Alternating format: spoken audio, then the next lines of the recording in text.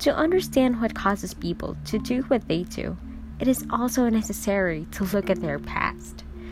We are, as Tennyson has Ulysses say, a part of all that we have met. And we can tell a great deal about our people by where they have been and how their cultural history differs from our own.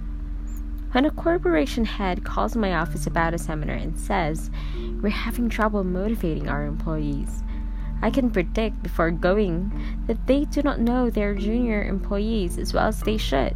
In 9 cases out of 10, the managers are assuming that their younger staff come from a similar culture to theirs and that the same incentives which have always motivated the managers will do the same for their employees.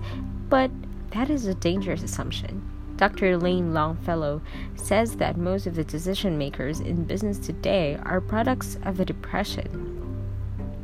Either they or their parents worried about basic needs such as food and shelter, and this powerfully shaped their value system. So when they were asked to work overtime, they always said, "Sure," thinking, "You never know when you'll need some more money, and we're lucky to have a good job." But when one talks to baby boomers about working overtime, they say, "No thanks, but I would like to talk to you about another day off." They respond this way because their needs are simply different.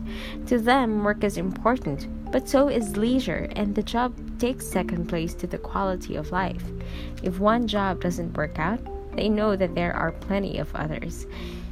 There is another thing about these workers' past that distinguishes them.